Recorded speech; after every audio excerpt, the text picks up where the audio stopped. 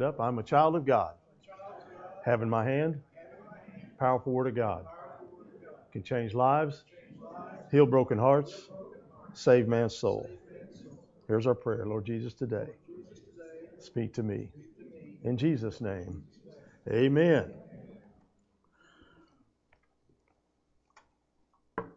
Look at your neighbor and say, sorry, oh you.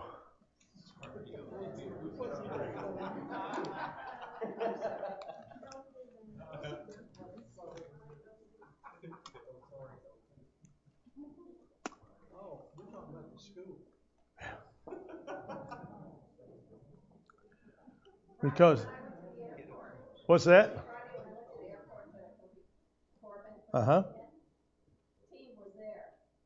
OU's team was there? Or Texas? No. What team? OU's team was at the airport with you going to Dallas.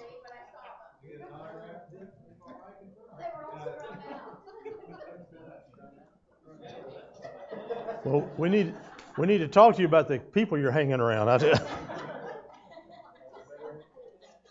Because they're not a football team. I don't know who those people were that showed up down there. At least the state fair was there, right? And those that got to go, they could have fun at the state fair. Eating deep fried butter. We are in our study, How to Prepare for the End of the World. And today I want to talk about how to live in the last days. In those Bibles or electronic devices, go to 1 Thessalonians 5.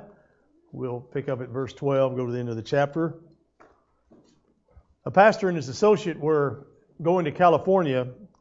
The pastor was going to speak. He invited his associate to go with him, and they were going to have a good time together, get a little R&R and just some encouragement to each other.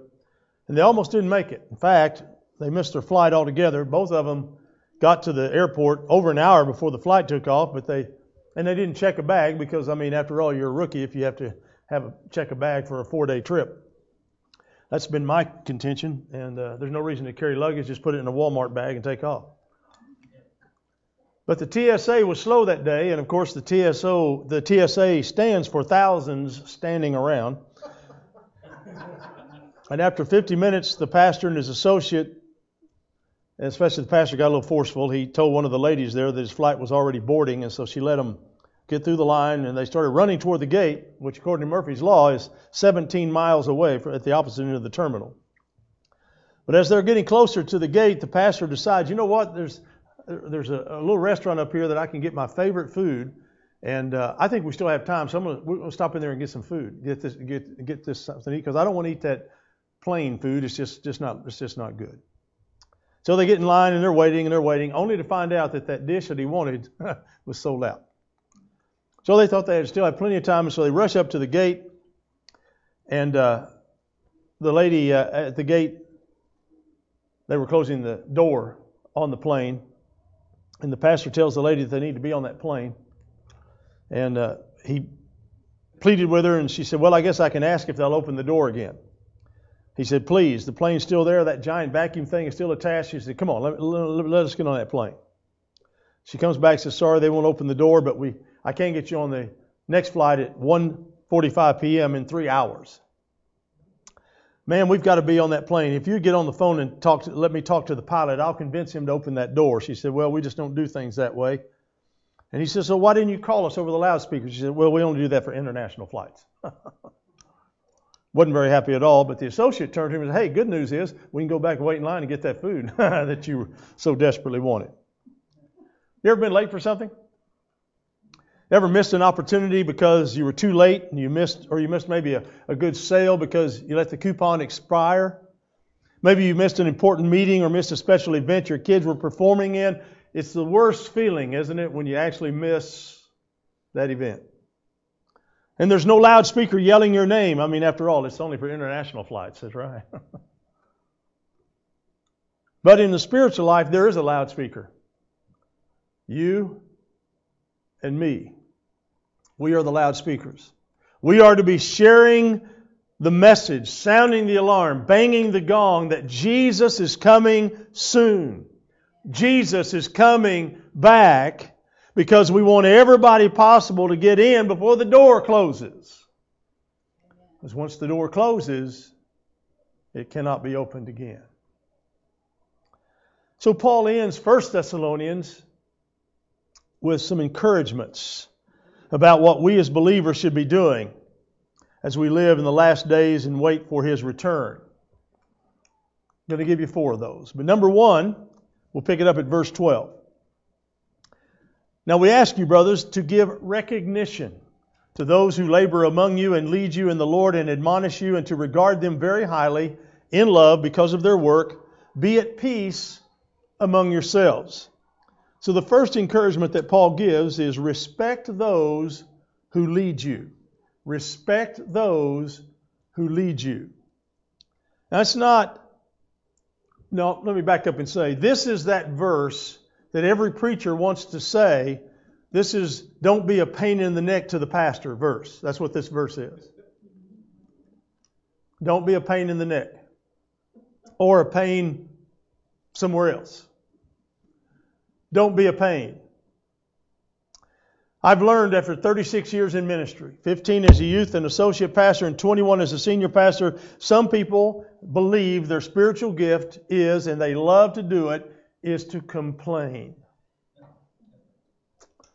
They feel their ministry is stating the obvious. I read a story about a preacher who had a lady that used to come up to him and tell him that her spiritual gift was the gift of criticism.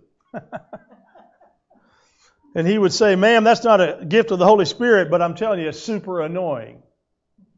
Do you know anybody with a gift of criticism? Doesn't matter what you do or what you say, they're going to find some way to criticize you for it. What's the old, you danged if you do and danged if you don't? Isn't that the phrase? So you might as well be doing something. Amen? But the point is this. If we're living in the last days, our job needs to be helping row the boat, not rock the boat. We need to be rowing the boat, not like, because we're in the last days. And we ought to be loving each other and encouraging each other and be united with each other. We shouldn't be divided.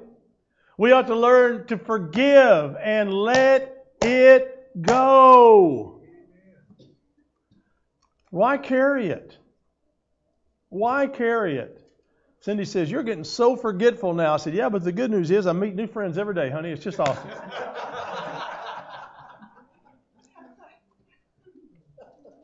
Couple, you'll love this story. A couple had a little girl that, you know how sometimes kids really become spiritual giants in their very young, tender ages. Their daughter was 5, and the story says that when she would pray, it would drive them to tears because of the depth of that relationship that they sensed in their daughter. But it wasn't always that way. When she was about 2.5, she was playing, and her mother said, it's time for dinner. And the daughter wouldn't come. And so the mother had to forcibly grab the daughter and set her in the chair and say, you're going to eat. And so the daughter then fired back, well, I may be sitting, but I'm still playing on the inside.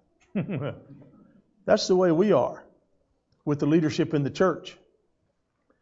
You know, I read and talk to a lot of pastors and church leaders. And the one thing I know is that church leaders and pastors are doing the best they can. We are human, and we do the best we can. Do we say things that we shouldn't say? Yes. Do we make you upset because of the way we say it? Yes. Do we get you so upset that you're ready to blow a gasket and your neck vein jumps out about 8 inches from you? Yes. Do you always get your way when you talk to the pastor or the leaders in the church? No. Does that get you upset? Yes. We're all doing the best we can. Every one of us works in progress. We have not arrived yet. We have not attained it yet. Even the Apostle Paul later in his life said, I'm still striving for the upward call of God in Christ Jesus. I've not attained it yet, he said. And I find pastors who get frustrated. Young pastors especially, they get frustrated. I talked to a pastor's wife recently who her husband was fired.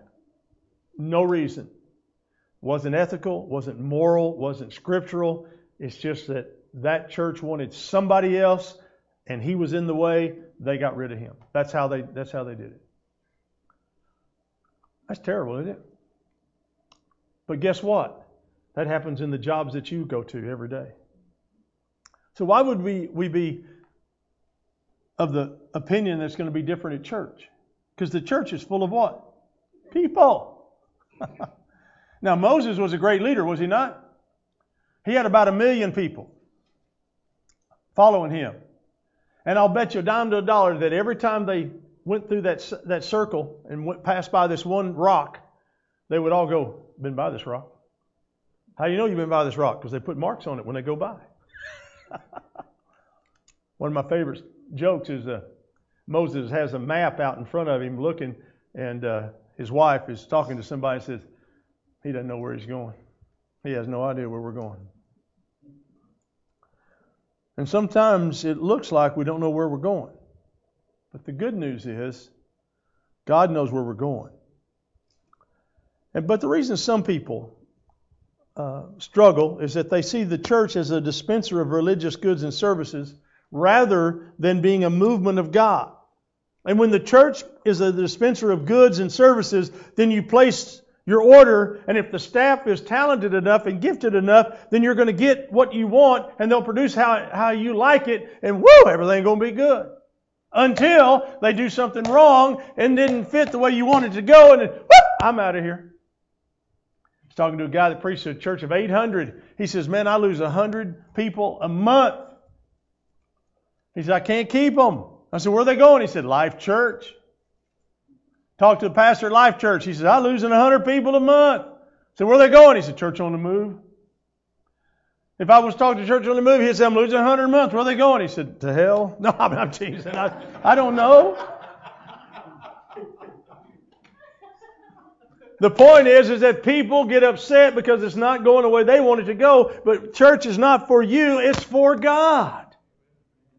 We're supposed to come and say, what do I have in gifts that I can give to the Lord and to His ministry and to His kingdom?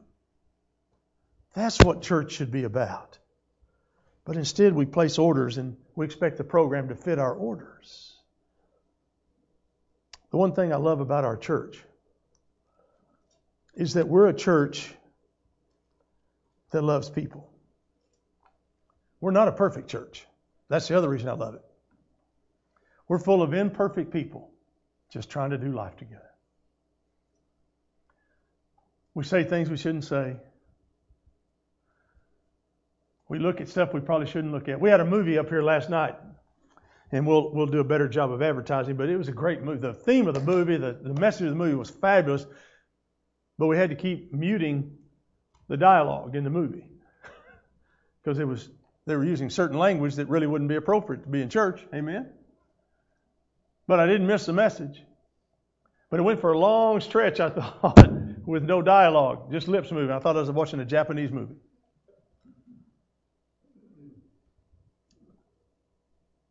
But I didn't want to get tripped up and sidetracked and miss the message.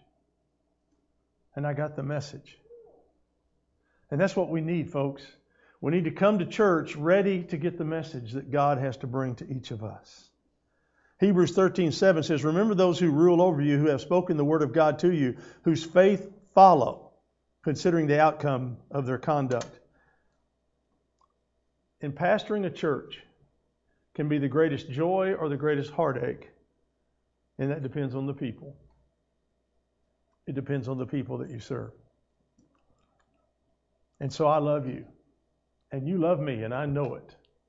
I know it. Because if I'm eating stuff I'm not supposed to eat, you come and tell me. You'll come and just look at me. Some of you slap my hands. Lindsay is so good. On Wednesday night, she'll fix stuff that's low fat, and she'll fix it, and she'll make it for others to enjoy, but I know she's doing it for me. And I'm so grateful. She had turkey sausage last Wednesday. I've never had turkey sausage. And I wanted to go back for more. But some of you guys decided you wanted it too, and it was gone. I was glad to share.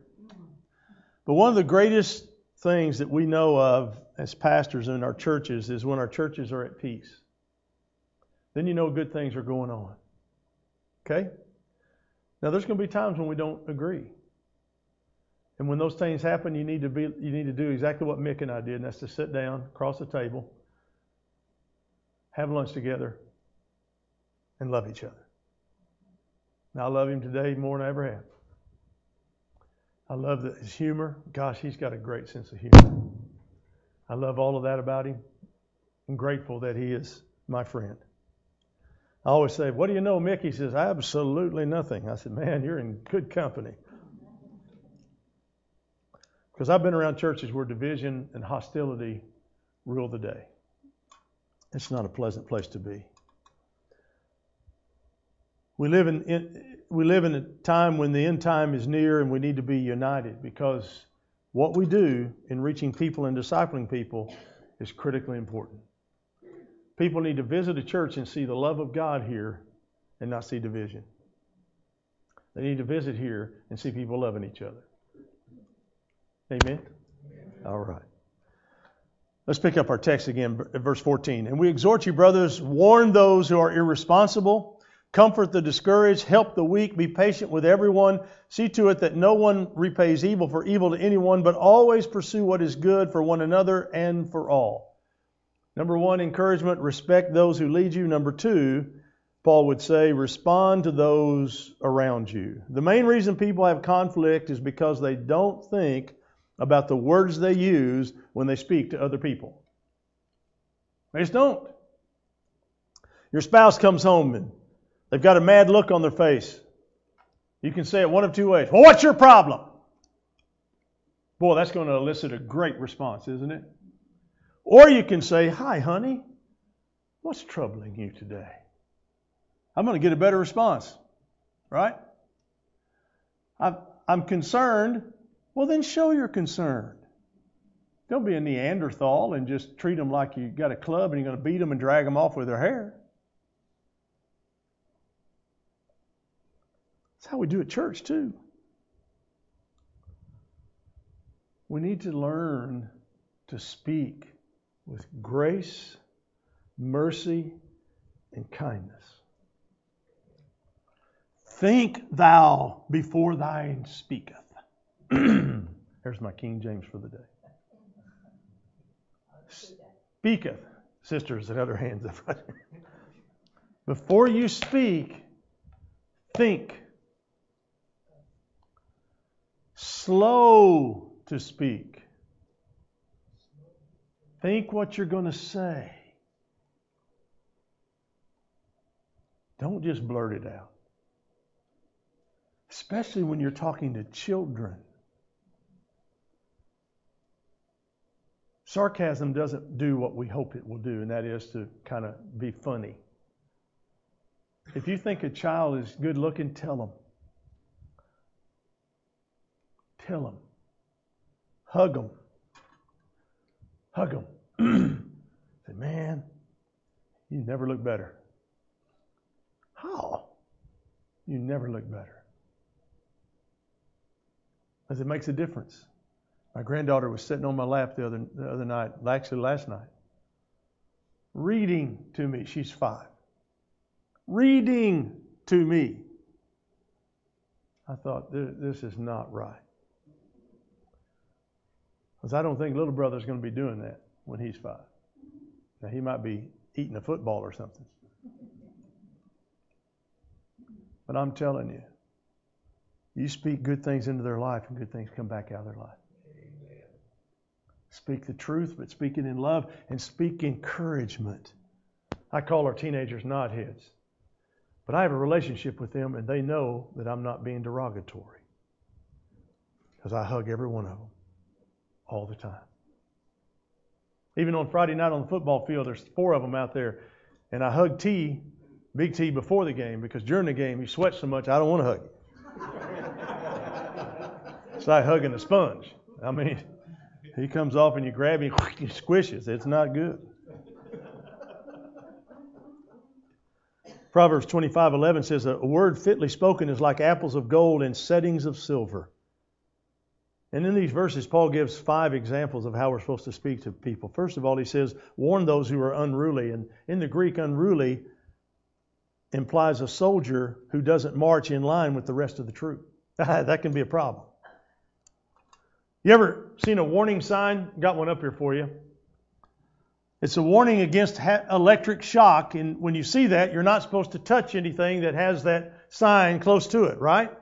Because if you do, that's what the next picture shows. This is what can happen.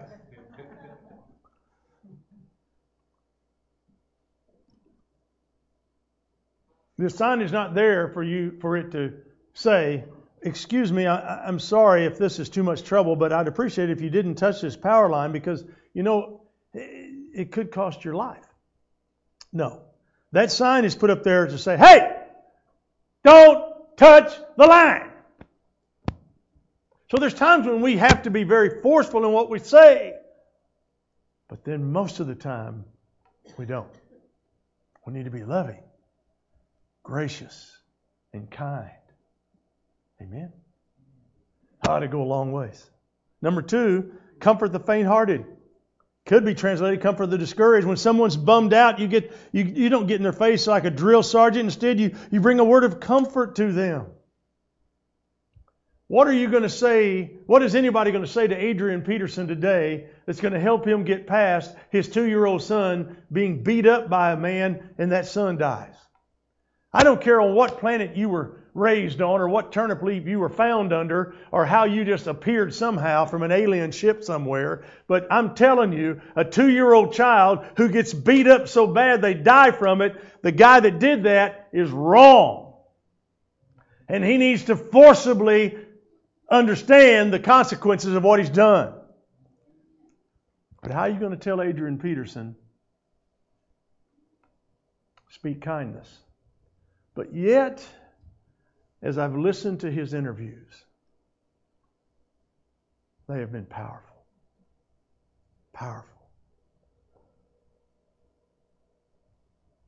Number 3, uphold the weak.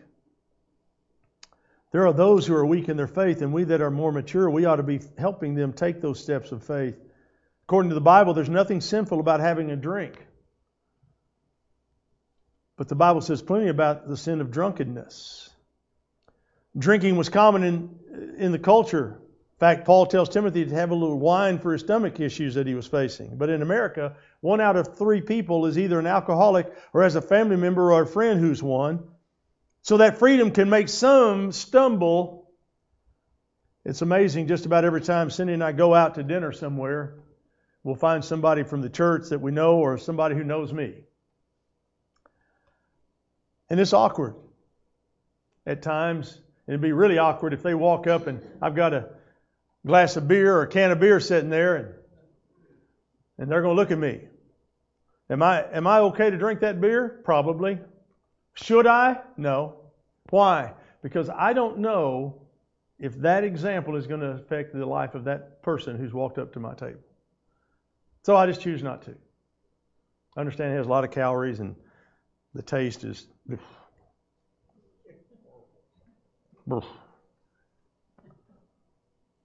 I mean, I could say to the guy, hey, stay thirsty, my friends. But having one beer is not wrong, a glass of wine is not wrong. But we've always got to consider the other person. Romans 14, for the kingdom of God is not eating and drinking, but righteousness and peace and joy in the Holy Spirit. Fourth thing Paul says is be patient with all. I like the King James here. It calls patience as long suffering. If you've ever stood in line at a motor vehicle to get your a place to get your Department of Motor Vehicles to get your license, you understand what long suffering means.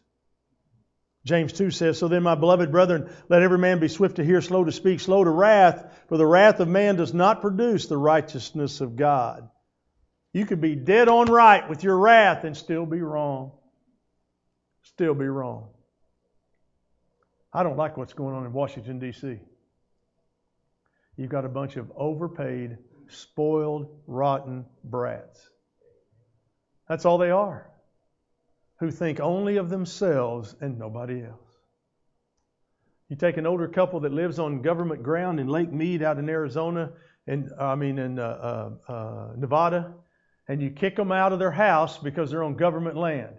Well, I'll say 1600 Pennsylvania Avenue has some residents that need to be kicked out too, because they're on government land. I have a hard time with some of this stuff. But I am called to pray for them. So I have been. And it's funny, when I pray for them, my heart gets a little different. The fifth thing that Paul encourages us about how we speak, he says, see that no one renders evil for evil. You ever eaten cotton candy? I mean, you get the cotton candy as big as your head. And you can put a whole wad of that stuff in there and it what? Disappears instantly. And your blood sugar jumps up 90 points.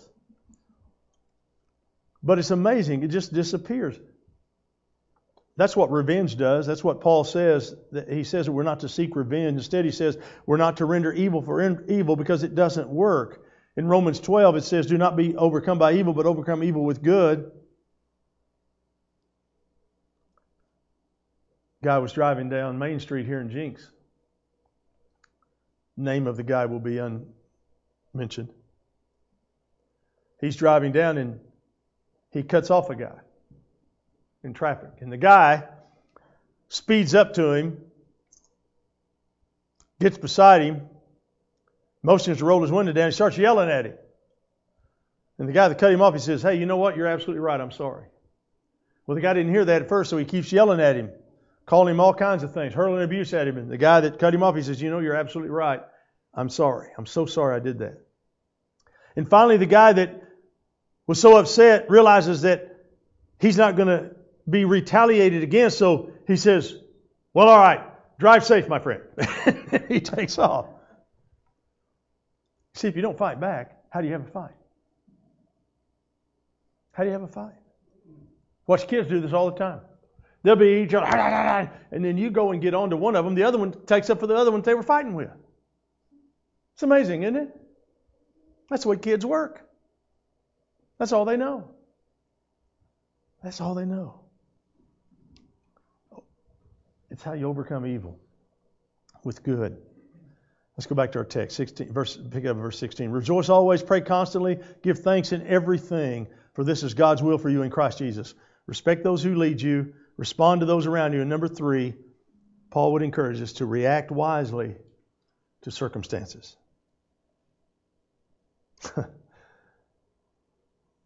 A preacher was having a birthday, and his birthday fell in the fall, and he was having a birthday, and he lived in Boston, so the Patriots were his favorite football team, and so for his birthday present, they were going to have the party at home that afternoon so he could watch the Patriots game. That was what he wanted for his birthday. So they're home, family's around, they're having a birthday, and pretty soon his wife starts talking about some of the things around the house that need to be fixed, and so her brother, the brother-in-law, he jumps up and he says, well, hey, I'm here. I can fix some of this stuff. What do you got going on?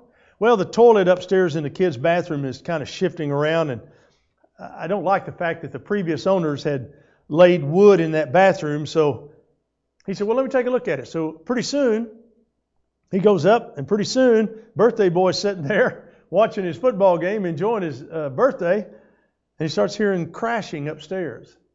So the wife says, maybe you should go up and check this out. He said, I'm watching my football game. She said, go check it out. So he goes up to check it out. Sure enough, the brother-in-law is tearing up the wood floor that his sister didn't like. And so he's pulled the toilet off, tearing up the flooring, and then he says, hey, I need you to take that wax thing off of the floor. And so, being a preacher, most preachers don't really take wax things off of the floor very often. So he reaches down to grab the wax thing off of the floor. And some of you that know where I'm going, he has wax stuff all over his hands. And he can't get it loose. In fact, he said, my goodness, I've never had poop this strong on my hands before. Because it wasn't just new poop, it was 10-year-old poop that was accumulating on the thank you. Wasn't sure how to say it. On the pooper keeper. But anyway. But End of the story is, he ends up spending the rest of the afternoon going to Home Depot getting stuff and yada yada, misses his game, and he tells his wife, she's apologizing, and later he says, hey, listen, my 39th year started out with me putting 10-year-old poop and sewage all over my hands. He said, it's only got to get better from here. So, it's best to have a good positive attitude, isn't it? Was he happy about cleaning the sewage out on his birthday? No. But he made the best of it because he wasn't rejoicing for the circumstance. He was still able to rejoice in the circumstance. You see, something may come to you that's not pleasant. You don't have to rejoice about that coming. Just rejoice in it. In it. Find God in it. Praise God in it. And good things can come. Philippians 4:4, Paul says, rejoice in the Lord always. Again, I say rejoice. How did he do that? Well, Paul says, pray without ceasing. In our text, pray without ceasing. The phrase is actually a word picture in the Greek language. It says, it's described as a nagging cough. You ever had one of those? Doesn't matter what you do, what you drink, what you hold, what lozenge you take, you just have this old cough.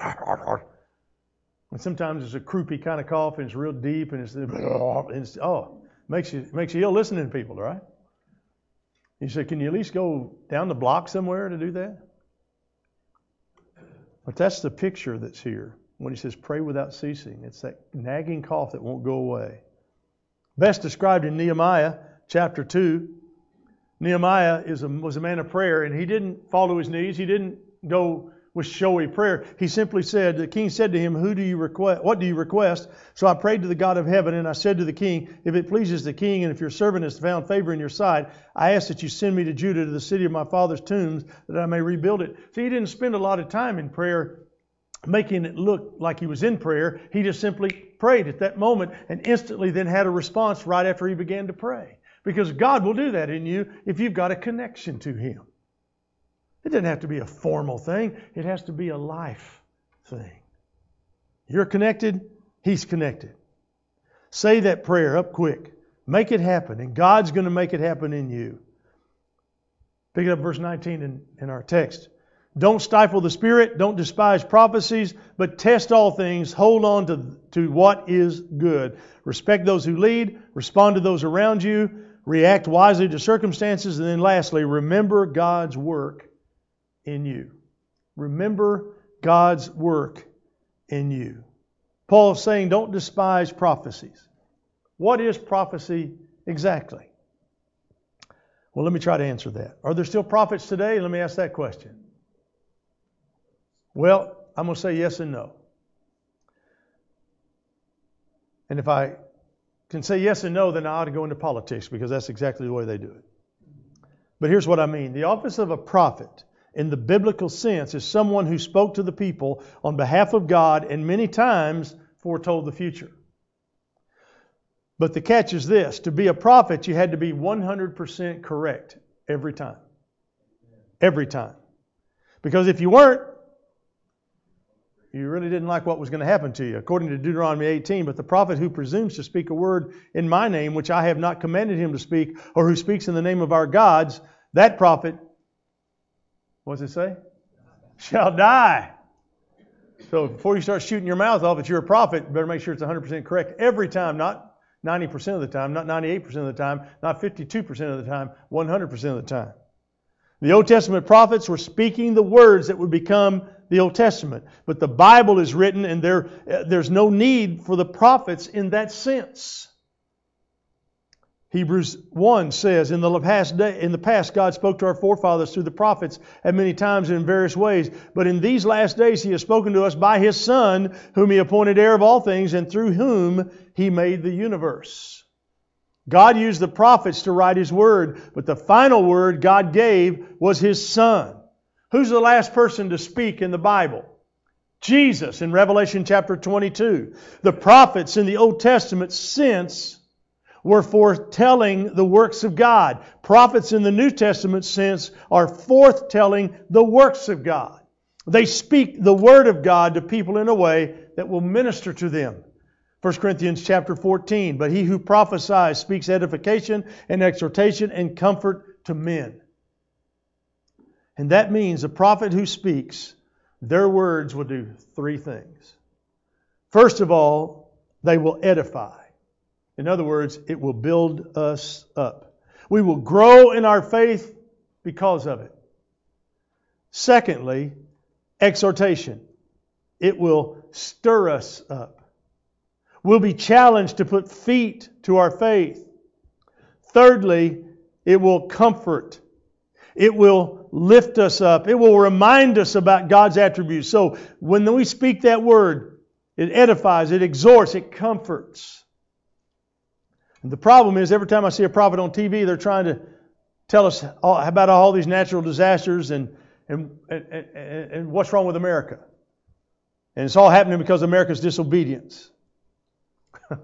Somebody asked me one time, said, how does America fit in prophecy?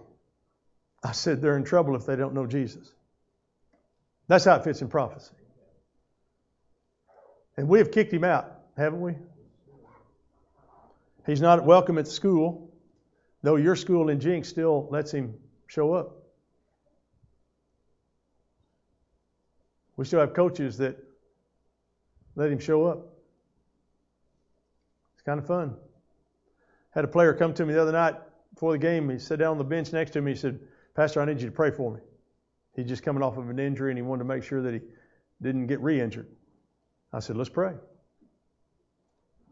Right before the game starts, all the defense comes over and sits down, gets on a knee, and I get to pray with them. And then they pray the Lord's Prayer together. I'm telling you, it's amazing what goes on.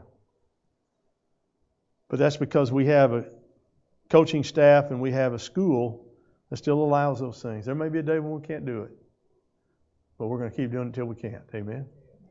I told Coach Trimble we'd be like the scrubbing bubbles. We'll go down together.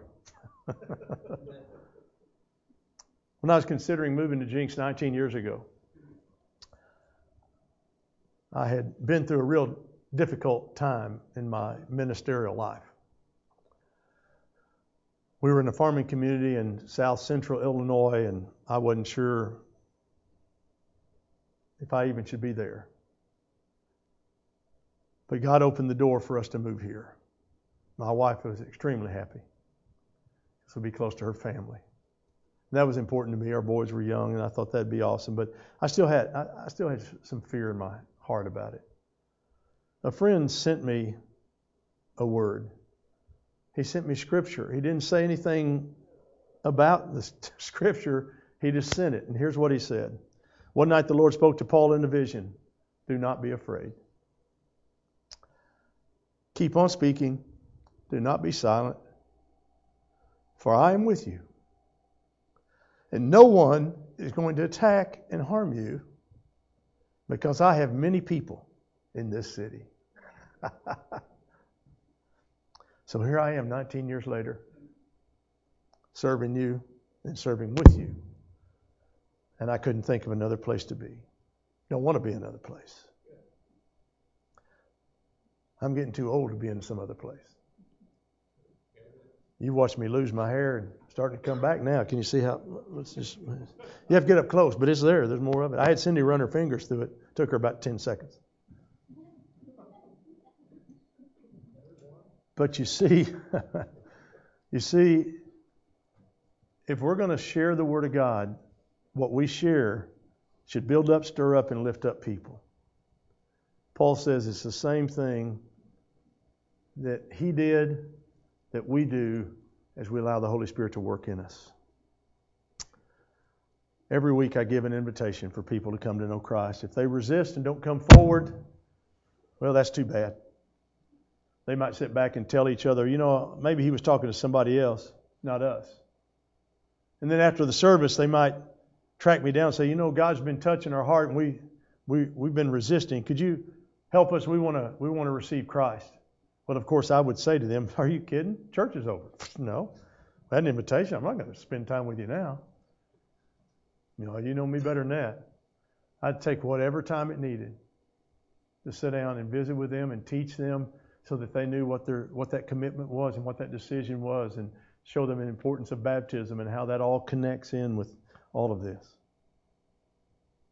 But I'm so afraid that so many people, week in and week out, they hear the message, they hear the They hear the call and they just don't respond.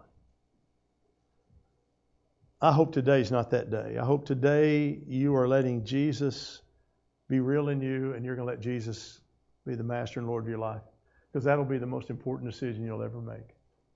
The second decision I made was marrying Cindy, but the first one was 43 years ago. I added it up. It scared me to death. 43 years ago, I said yes to Jesus.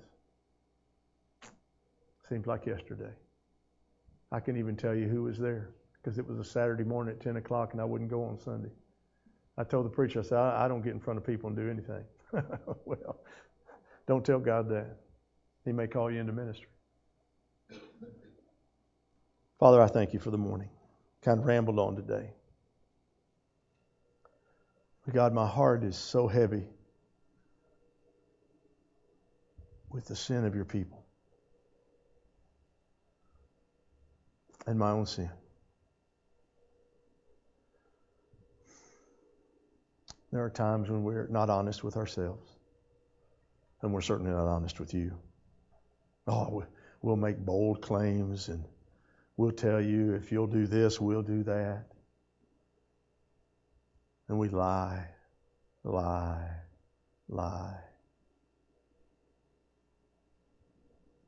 And why you keep loving us, and why you keep holding on to us, is beyond comprehension. But I'm so grateful that you do. I'm so grateful that you don't give up on us. I'm so grateful that there are so many within this church who are digging deeper in their walk with you. They want you, they need you, and Father, they can't serve you enough because they are so grateful. They have such an attitude of gratitude for what you've done for them. They can't do enough for you because they love you. That's so obvious. There's another group of people that are content to sit on the sideline and watch others instead of surrendering and submitting. But God, if there's one person in this room today who does not know you as their personal Lord and Savior, may they not leave today till they get that right with you. You know who they are.